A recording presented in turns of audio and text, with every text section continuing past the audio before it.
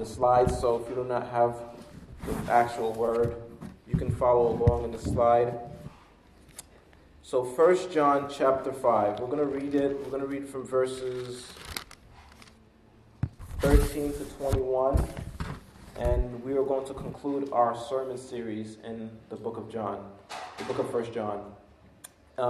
This passage alone, there's just so much to talk about, just reading through the passage. As I was preparing, as I was studying, I was like, there is just so much for us to learn, so much content in this passage. But we're going to try to see how we could preach this whole passage from 13 to 21. But I would exhort all of us to just read it on our own, to just study it and meditate on God's word. There's so much to learn from this passage. 1 John chapter 5, verse 13. I write these things to you who believe in the name of the Son of God, that you may know that you have eternal life. And this is the confidence that we have towards him, that if we ask anything according to his will, he hears us. And if we know that he hears us in whatever we ask, we know that we have the request that we have asked him. If anyone sees his brother committing a sin not leading to death, he shall ask God, and God will give him life. To those who commit sin that do not lead to death. There is a sin that leads to death. I do not say one should pray for that. All wrongdoing is sin. But there is a sin that does not lead to death. We know that everyone who has been born of God does not keep on sinning, but he who is born of God protects him, and the evil one does not touch him. We know that we are from God, and the whole world lies in the power of the evil one. And we know that the Son of God has come and given us understanding, so that we may know him who is true, and that we are in him who is true, in his Son, Jesus Christ. He is the true God and eternal life. Little children, keep yourselves from idols.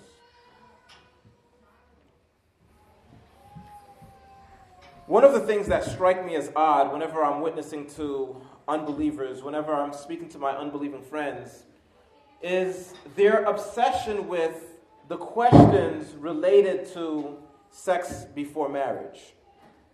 One of the constant refrains that I hear is the idea that we should, quote, test out the waters before getting married so that we could know if there really is true compatibility. How could I know if she really is compatible? And so we must test out the waters in order for us to see if there really is chemistry. Now, we could think of so many problems with that question alone. We could think about we could think of so many ways in which we could answer to those kinds of objections. But one thing that we should note is the idea that in actuality, you're not really loving that person. You are actually using them. You are allowing another human being to be the most vulnerable that they could ever be, just so that you could test out the waters. So marriage, friends, is not just a piece of paper. It actually is a covenant that you are making to that person before God and in front of everybody else, that you will never leave them, that you will fulfill your obligation as husband or wife. Then if there are failures in the arena of, say, the bedroom, if there are failures, guess what? There is no fear that a person will leave. There's no fear. That is actually true love. And you struggle together and you grow together. There's no longer the fear of, I have to put out my best performance in order to keep this relationship. The covenant changes everything. The covenant changes everything. The covenant or the promise changes everything. Now, marriage is only a picture, right? Marriage is only a picture of Christ's relationship with the church. And God himself, Christ himself, makes a covenant with us. Christ says, look, I will never leave you, nor will I forsake you. I love you and I will keep you until the end. He makes a covenant with us. He makes a promise with us. But even though Christ makes this covenant with us, and even though this covenant is true, and even though this covenant is real, if we do not believe that this covenant is for us, that the promise is true for us, how can we explore the full blessings of being a Christian? Yeah, perhaps we know and we understand that, yes, Christ died for the sinners. We understand and we believe that Christ really does rescue sinners. And we have confessed ourselves that Jesus Christ is Lord, and we've made a profession, and we ourselves have trusted in Jesus Christ. But oftentimes we struggle with the idea of, yes, I know that it's true over there, but is it true for me? Does it apply to me? Somehow we do have confidence that Jesus Christ did what he said he did. And you believe in the resurrection. But oftentimes we want to live in a performance-driven Christian life in order for God to love us. We want to give God our best so that God could, in turn, love us, so that God could save us. As we wrap up our series in the book of 1 John, today I want to conclude with speaking about the blessings of assurance. The blessings of assurance. Now, what I mean by this title is simply this, that there are real benefits in being assured that we are saved. There are true blessings that we get when we are assured that we are saved. And thus, we could explore those benefits today. Obviously, we won't be able to explore the full benefits, but I want to do this in three main categories today. Number one, I want to talk about the purpose of this book. Number two, I want to talk about the blessings of assurance. 2A, I want to talk about the assurance, how assurance actually affects our prayer. And then 2B, it affects the other members of our body. And then I'm going to conclude with some words about fighting idolatry and see how it relates to this passage. So number one, consider with me the purpose of this book. Look at verse 13 with me. John says plainly here that he writes these things to you who believe in the name of the Son of God, that you may know that you have eternal life. You see the purpose? You see what John just said just here? He says, I write this to you so that you may know that you have eternal life. Some do not have eternal life and they think they possess it. That is true. Some really, truly, genuinely believe that they are Christian, but they are really not Christian. And I pray that if they would read through the book of 1 John, they would realize that they really are not converted. And upon reading it, maybe throw themselves upon Jesus Christ. But some actually do trust in Jesus Christ. And they are converted, but they don't know it. John's purpose, he writes this. He says, I write to you so that you know you have eternal life. I want to ask you a question. How would your life be different? How would your life look like if you knew 100% that you possessed this eternal life? How much would things change if you had the absolute confidence that you are right in Jesus Christ, that his love is upon you? Well, this is the exact purpose of this book. He says, I write to you so that you know that you have eternal life. Now, if John had been writing to believers so that they would know, this leads me to conclude that it is entirely possible for a true child of God to struggle with assurance. You follow me? If John is writing to true believers in order to help them understand and to believe that they really, to help them know that they really possess eternal life, this leads me to conclude that it is possible for true Christians to struggle with doubt of their salvation. And it would be foolish for me to not believe that some of you here are not struggling with assurance. Perhaps everyone around you sees you as a confident Christian, but deep down in the crevices of your heart, you are struggling with believing that Christ loves you as much as he says that he loves you. You know without a shadow of a doubt that Christ really did die on the cross for sinners. Without a doubt, you believe in the resurrection, but you don't necessarily believe that it's applied for you. And maybe you don't even think that it's possible for you to come to a place of assurance. Consider the book of 1 John as a gift for you. The Holy Spirit inspired John to write that we can grow in our knowing.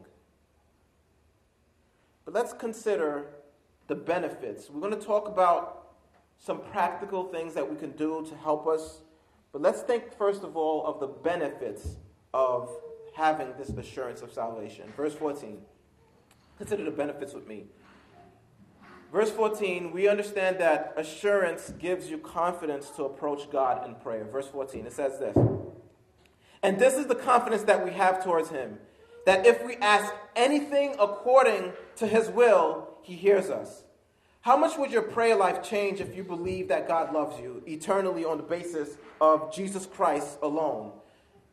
How much would your prayer life change if you believe that Jesus Christ loves you, God loves you eternally upon the basis of Christ's merit?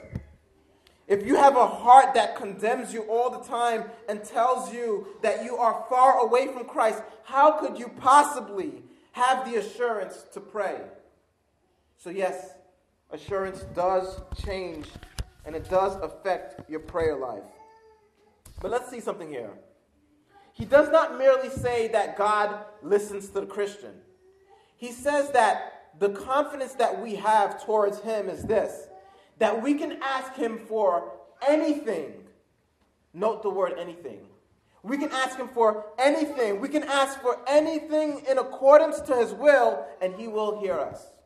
This hearing us is not merely listening to, but a hearing with a disposition to act upon his hearing, to act upon our request. So from this day forward, if you are a genuine believer, I want you to believe that on the basis of Christ's finished work, you are able to ask your Father for anything in accordance to his will, and he will hear you. So assurance that you are saved gives you the assurance that you can approach the Father in prayer. You can go to your Father in prayer. And sometimes, friends, we want to dilute a passage, don't we? We like to dilute the power of a passage with the objections in our minds. I have them. You have them. I know there are objections in your mind. Yeah, you said, I understand this, but my objection is this. It has to be according to God's will. And somehow, knowing that it has to be God's will, somehow it drives you away from prayer. But is this passage meant to discourage you? Or is this passage meant to encourage you to run before the throne of grace? He says, you can ask him for anything as long as it's in accordance to God's will. Look at that emphasis. Believers, do you believe in God's word? Do you believe in this passage? And John is not speaking to those who are harboring sin in their hearts, unwilling to confess it.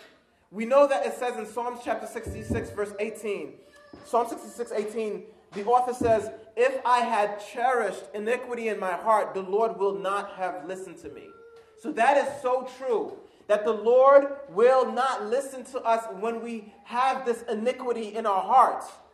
And so that's why it's important when we go back to 1 John chapter 1, verse 9, it says that if we confess our sins, he is faithful and just to forgive us our sins and to cleanse us of all unrighteousness. But notice the confidence that we even have, even when we do sin. The kind of confidence that we have even when we do sin, that we know that He is faithful and He is just. That we're not going to God and say, God, I'm going to try to make penitence. I'm going to try to do X amount of things in order for you to love me. Know that He will faithfully forgive you. See how it bases God's forgiveness on His own character? He's faithful. He is just to forgive you of your sins and to cleanse you of all unrighteousness.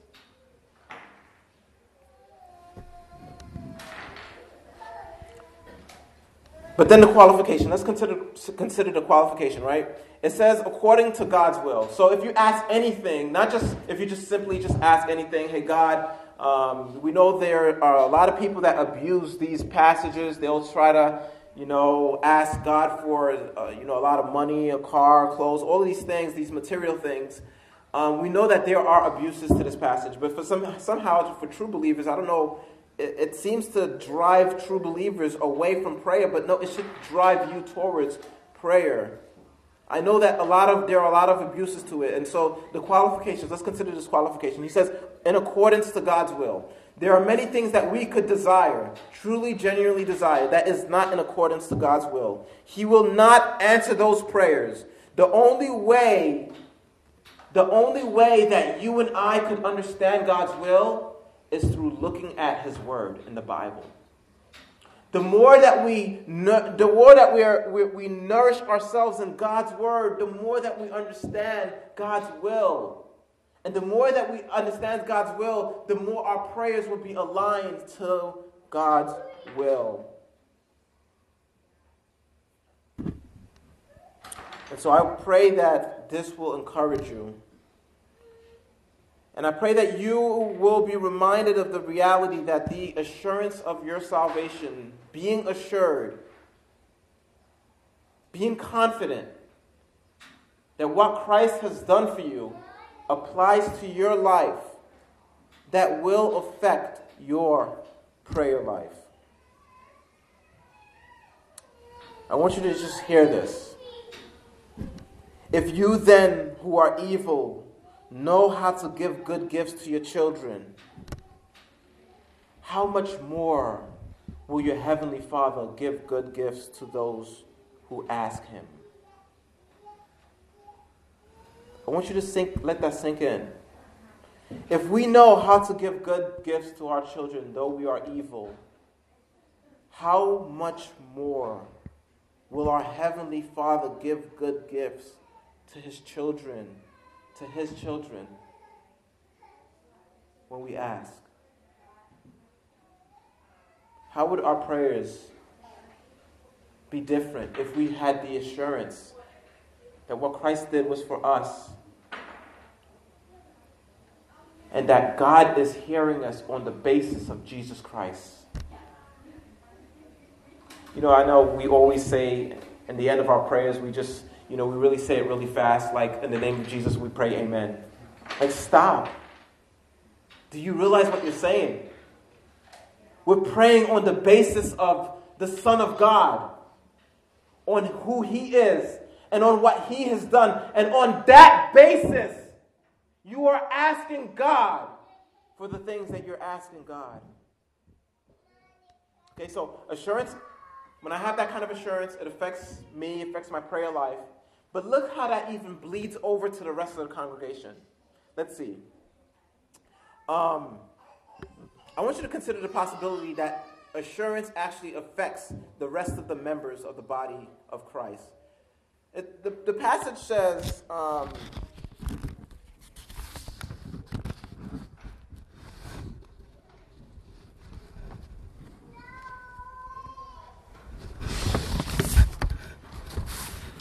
verse 16, it says, if anyone sees his brother committing a sin not leading to death, he shall ask God, and God will give him life.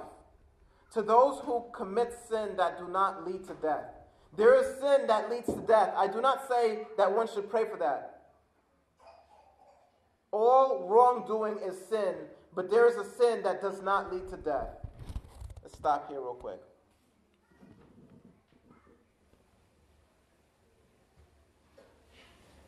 If anyone sees his brother in sin, not leading to death, if you ask God, the passage says that God will give him life. Look at how much power that the Christian has. It is very powerful. Note the words, God will give him life. God is the ultimate source of life. But the believer's prayer is so powerful to grant this person life. Or, in another way to say, spiritual health. So when someone is in sin, you should not say, let the pastor deal with it. No, friends, it is your responsibility to see to it that your brother is restored to spiritual health. If you love them, instead of talking to other people about them, you would talk to God about them. Now, friends, there is a time to bring other people into this. There is a time where you bring other people into the picture, which we will not have time to discuss today. But the kind of assurance that we have in prayer is not only are we confident to pray to God for anything, but that kind of confidence will even positively affect those who are in sin. Which means that you can pray and you can intercede for other people who are in sin. And God may grant them life. Did you realize that kind of power that you have? So that kind of assurance that you have does not only affect you, but it affects other people in this congregation. Now, notice, I just want to say something real quick. This passage should not be divorced from Galatians 6, verses 1 and 2. Galatians 6, verses 1 and 2, most of you know this already. It says, brothers, if someone is caught in transgression, you who are spiritual, go to him in a spirit of gentleness. So Galatians 6, verse 1 says, if a brother is in sin, you go to them. You speak to them. You tell them about their sin. But here in this passage, what we see is it says that brother who's in sin, you pray to God. These passages should not be divorced from one another. These passages, what should I do if my brother sins? Should I pray to God? Should I speak to the person who have fallen in sin? Well, both. Perhaps after praying to God, you find that the brother repents of his sin. Praise God. Perhaps it might take courage for you to go up to this person and in a spirit of humility say, hey, I see this sin in your life. I see this pattern in your life that is not in accordance to God's will. Brother, you're in sin. And maybe the person will repent then. But we always understand that prayer is a must. Prayer is a must. It's a non-negotiable thing. You are wrestling with principalities. You're wrestling with the flesh. And you have to understand that prayer is a must when you approach your brother who's in sin. Your prayer, friends, has power to rescue people from the bondage of sin. You see, we have a tendency to speak to other people about it, and we don't spend enough time speaking to God about it. But then there's a qualification. Here it is. It says the qualification is that you can pray for them except if that person has fallen into a sin that leads to death. Now that's interesting. It says you can pray for them unless if they commit a sin that leads to death. He says don't pray for that person, or we can't pray for that person, rather, that commits a sin that leads to death. Now many interpretations have been proposed for this passage. What does it mean? What does that mean? What is the sin that leads to death? And I want to suggest just take two main possibilities. Number one, John is referring to someone who has blasphemed the Holy Spirit. Many of you already understand and you've heard of what it means to blaspheme the Holy Spirit. Jesus says this in Matthew 12, verses 31 to 32. He says, "Therefore I say to you, any sin and blasphemy shall be forgiven people, but blasphemy against the Spirit shall not be forgiven. Whoever speaks a word against the Son of Man, it shall be forgiven him. But whoever speaks against the Holy Spirit, it shall not be forgiven him, neither in this age or in the age to come." Jesus clearly here is telling us that there is a sin that is unforgivable. To blaspheme the Holy Spirit is to attribute God's work to Satan. If you have been enlightened and you know what Christ has done for you, and you know that the Holy Spirit is working in you, my friend, we must be very cautious that we do not attribute the work of God to Satan. Hebrews 6:6, there's a similar language, and I think there's a connection here. In Hebrews chapter 6, verse 6, it says, "It is impossible to renew them again to repentance, since they again crucify themselves to the Son of God and put him to open shame." These are the people who have been enlightened. They understand. They're getting the truth of the gospel. They're understanding this. And in the passage, though there are many interpretations of that passage as well, but it clearly shows that there are people who sin in such a way whereby there's no more forgiveness for that person.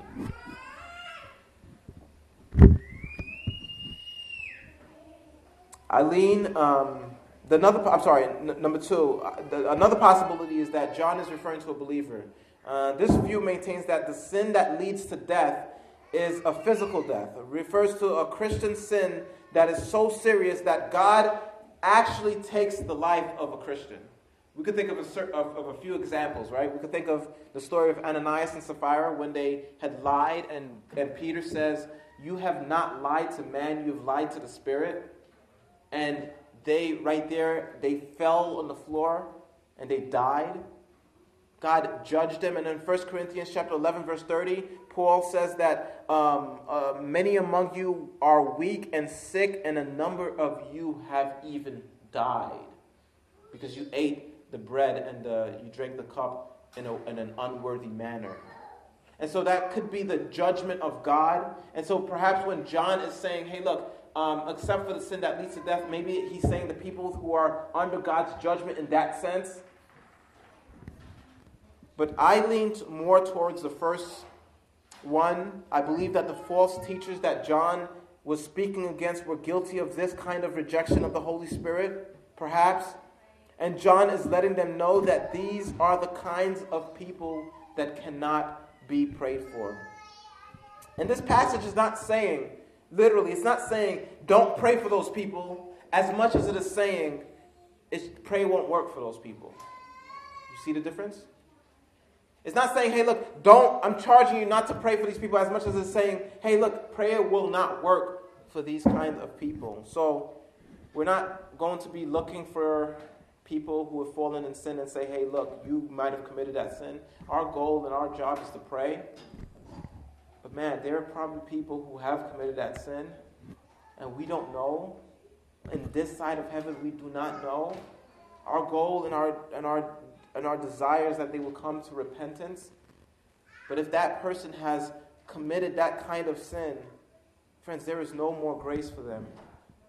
That is actually a warning for all of us, that we continue, as we continue in the faith, that those of us who have been enlightened, that we do not shun what the Holy Spirit is doing in our hearts and in our lives.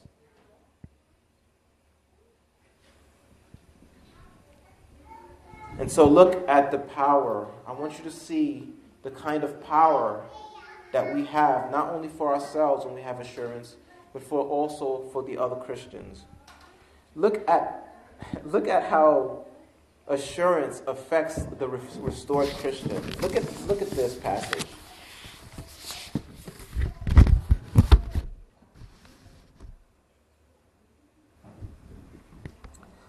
Okay, we started in verse 16 where it says that if someone sees his brother in sin that's not leading to death, he shall ask God, and God will give him life. To those who commit sin that does not lead to death, there is a sin that leads to death. I do not say that one should pray for that. All wrongdoing is sin, but there is a sin that does not lead to death. We know that everyone who has been born of God does not keep on sinning, but he who is born of God protects him, and the evil one does not touch him. What does verse 18 mean? What does that mean? He says, we know that everyone who has been born of God does not keep on sinning. These people probably fell away from Christ, and maybe they returned. But what John is saying, look, these people who return, there is evidence that they are true believers because they've returned, right? So what we see here in this passage is saying this. It's saying, we know that everyone who's been born of God does not keep on sinning. You do not maintain that pattern in your lifestyle of sinning. Yeah, we're all sinners. Yeah, we all have struggles. We all are going to have one struggle or another. But if you go on sinning, you don't care, you have no regard for God's word, you have no regard at all for what God says about your life and how you should conform to his word. You have no regard for that, and you're just living in sin. You have no reason to be assured. You have no reason to be assured of your salvation. And if that is you, then I would ask that you would look to Jesus Christ and that you would repent of your sins and that you would trust in Jesus Christ alone. He is the only one that will save you. And trust only in his merit and on his work. And so understand what John is saying here. That not only is our prayer powerful, but even it affects those who are around you, those who are sinning, those who are being led astray. As you're praying for them, your confident prayer in God blesses that brother. And he comes back and he says this, verse 18, he says, everyone who has been born of God does not keep on sinning, but he who was born of God protects him. Which means this, that the brother who prayed protects the brother who had fallen astray. You follow me? Verse 18, it says, he who has been born of God protects him. My friends, assurance, that kind of confidence that you have, yes, I'm saved, it affects your prayer life. You could be bold before God's throne and say, yes, you can ask for anything. And specifically, you can ask God, you can intercede for your other brothers. And yes, you have power to protect that brother. That's powerful. And it says, and the evil one does not touch him. What does it mean by that? If someone sins, does the evil one touch you? So what we find in this passage, perhaps the person went away, he went astray, and he's come back. And it says that the evil one does not touch him. The evil one does not touch that person. I'm reminded of the passage where Jesus says to Peter, he says, Peter, Simon, Simon, behold, Satan demands to have you, that he might swift you like wheat. But I have prayed for you that your faith may not fail. Which means it's possible that Satan could tempt, but his faith not fail. You see that? See the connection? Which means that Satan wins when your faith fails. And so, the evil one does not touch him. The evil one does not touch him.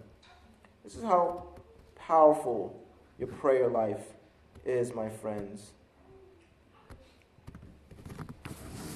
This is how powerful prayer is.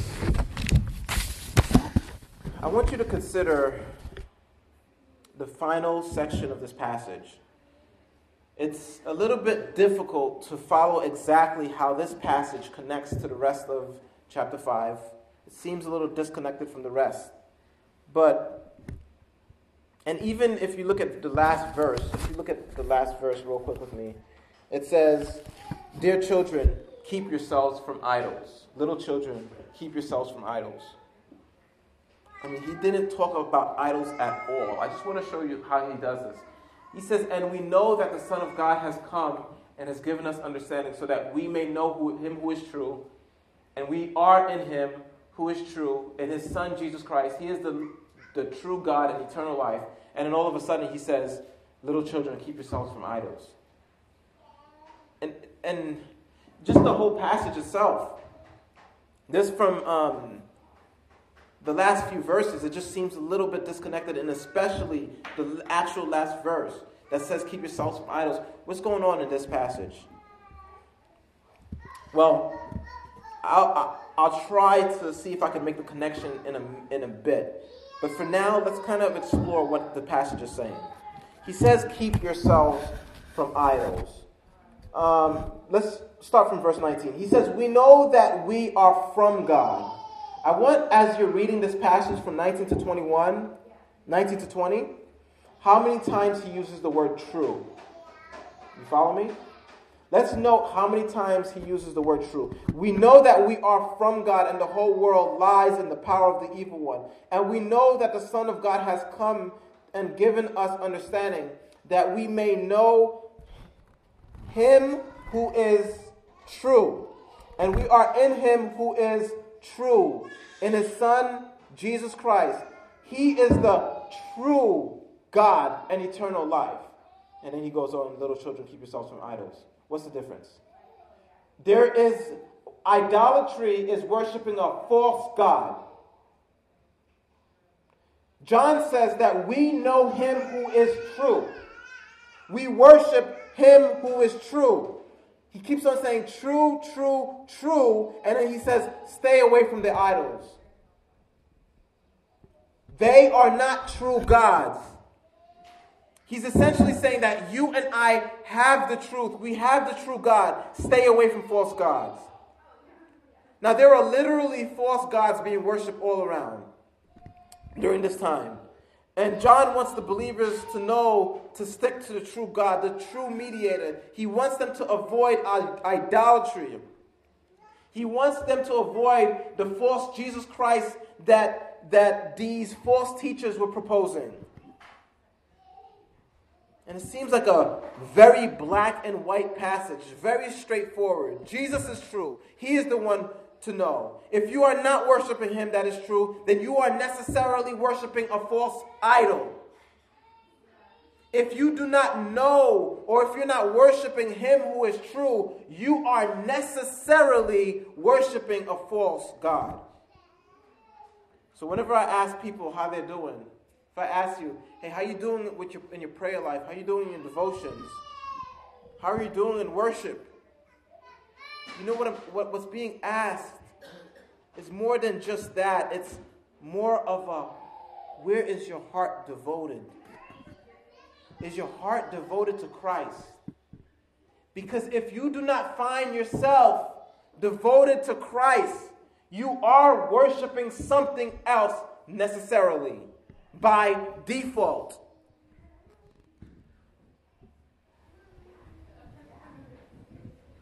Worshiping may not be bowing your knees to a physical God, but it could be something that you are valuing above Christ. You can even take a good thing, like family and children, and make it an ultimate thing. And when you do that, you are worshiping an idol. And so that's why he says, little children. Little children. Very endearing. He's not just speaking to anyone. He's speaking to them with endearing terms. Little children, stay away. Keep yourselves from idols. I want to bring this home and show us how this relates to the issue of assurance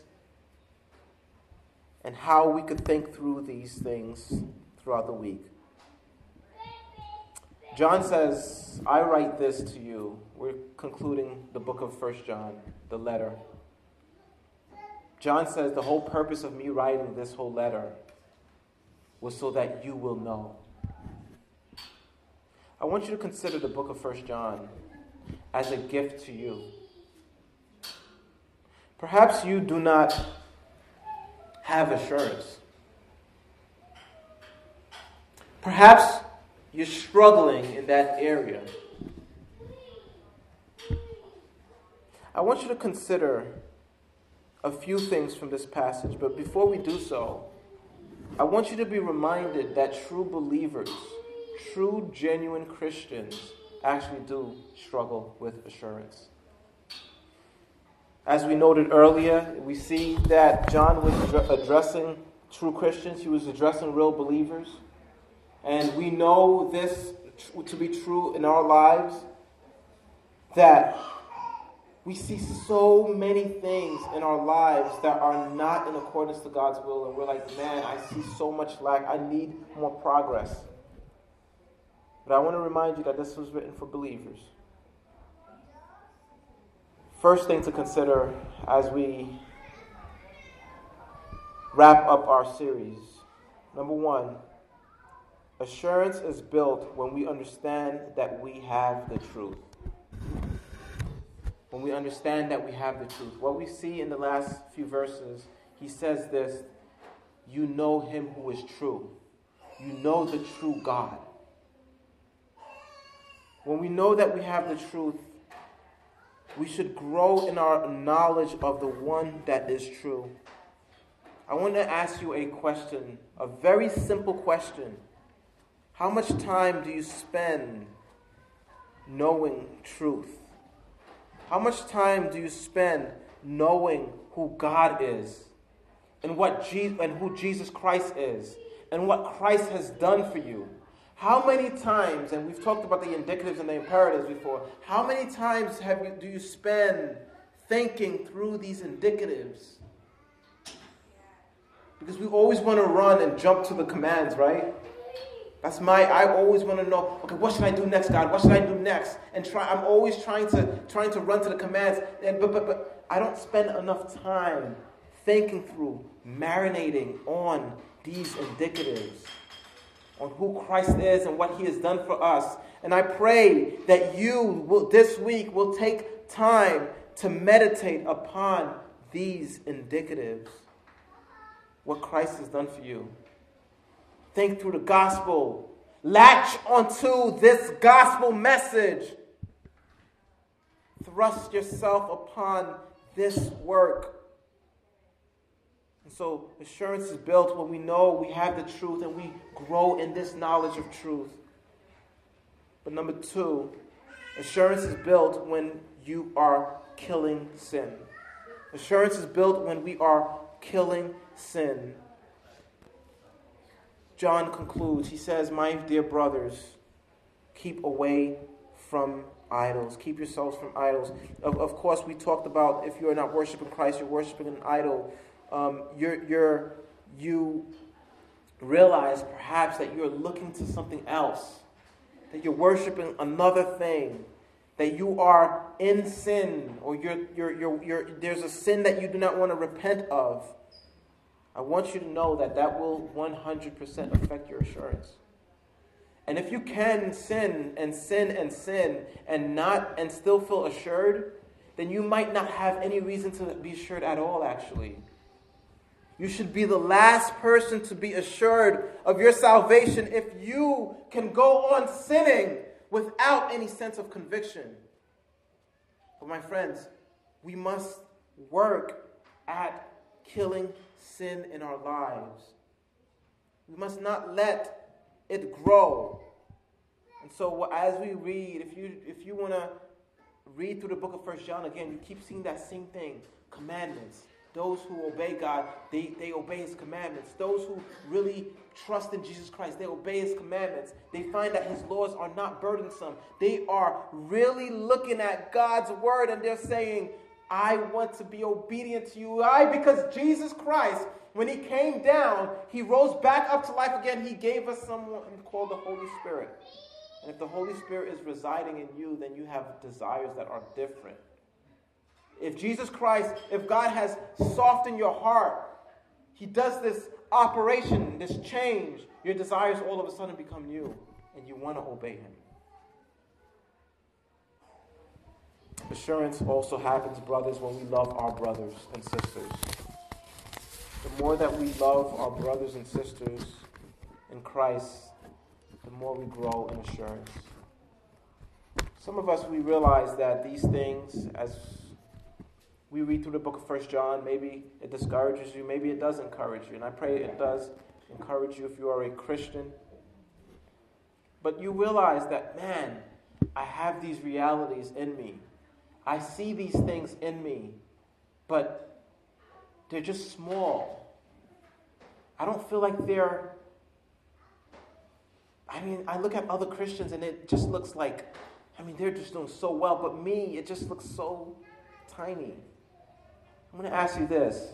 I'm going to tell you this. If you see this small grace in you, if you see that little grace of Christ in you, you see what Christ has done, you see a little bit, I'm going to ask you to strive with all diligence to increase those graces in your life, to increase the love of the brothers, to increase your love of God. And we talked about how it is we could love God. We talked about that last week, how we can grow in our love for God. The more that we bathe ourselves in the love of God and the love of Christ and what he has done for us, the more that we grow in loving God ourselves. And so, friends, do not let it stay there. See to it that those graces increase in your life and in your heart. And that will build assurance. And so let's wrestle with this together. Let's think about how we can apply this in our lives practically throughout the week. And let's talk to one another during the context of the missional family. And let's wrestle with this thing. And let's see Christ formed in us as he should. Let's pray. Father in heaven, God, there's no one worthy, Lord, for you. There's no one worthy enough to preach your word. God, I pray that you would please bless your word. I pray that you will convict where necessary. You will encourage where necessary. That those, O Lord, who are proud, that you would put low. And those who are low, Lord, that you would lift up. Help us all, O God, that we will have true biblical assurance. Not just assurance, Lord, that we come up in our own minds, but we have true, genuine biblical assurance. And that you would bless us in our prayer lives, that our prayers would be more confident before you. We ask this in Jesus' name we pray. Amen.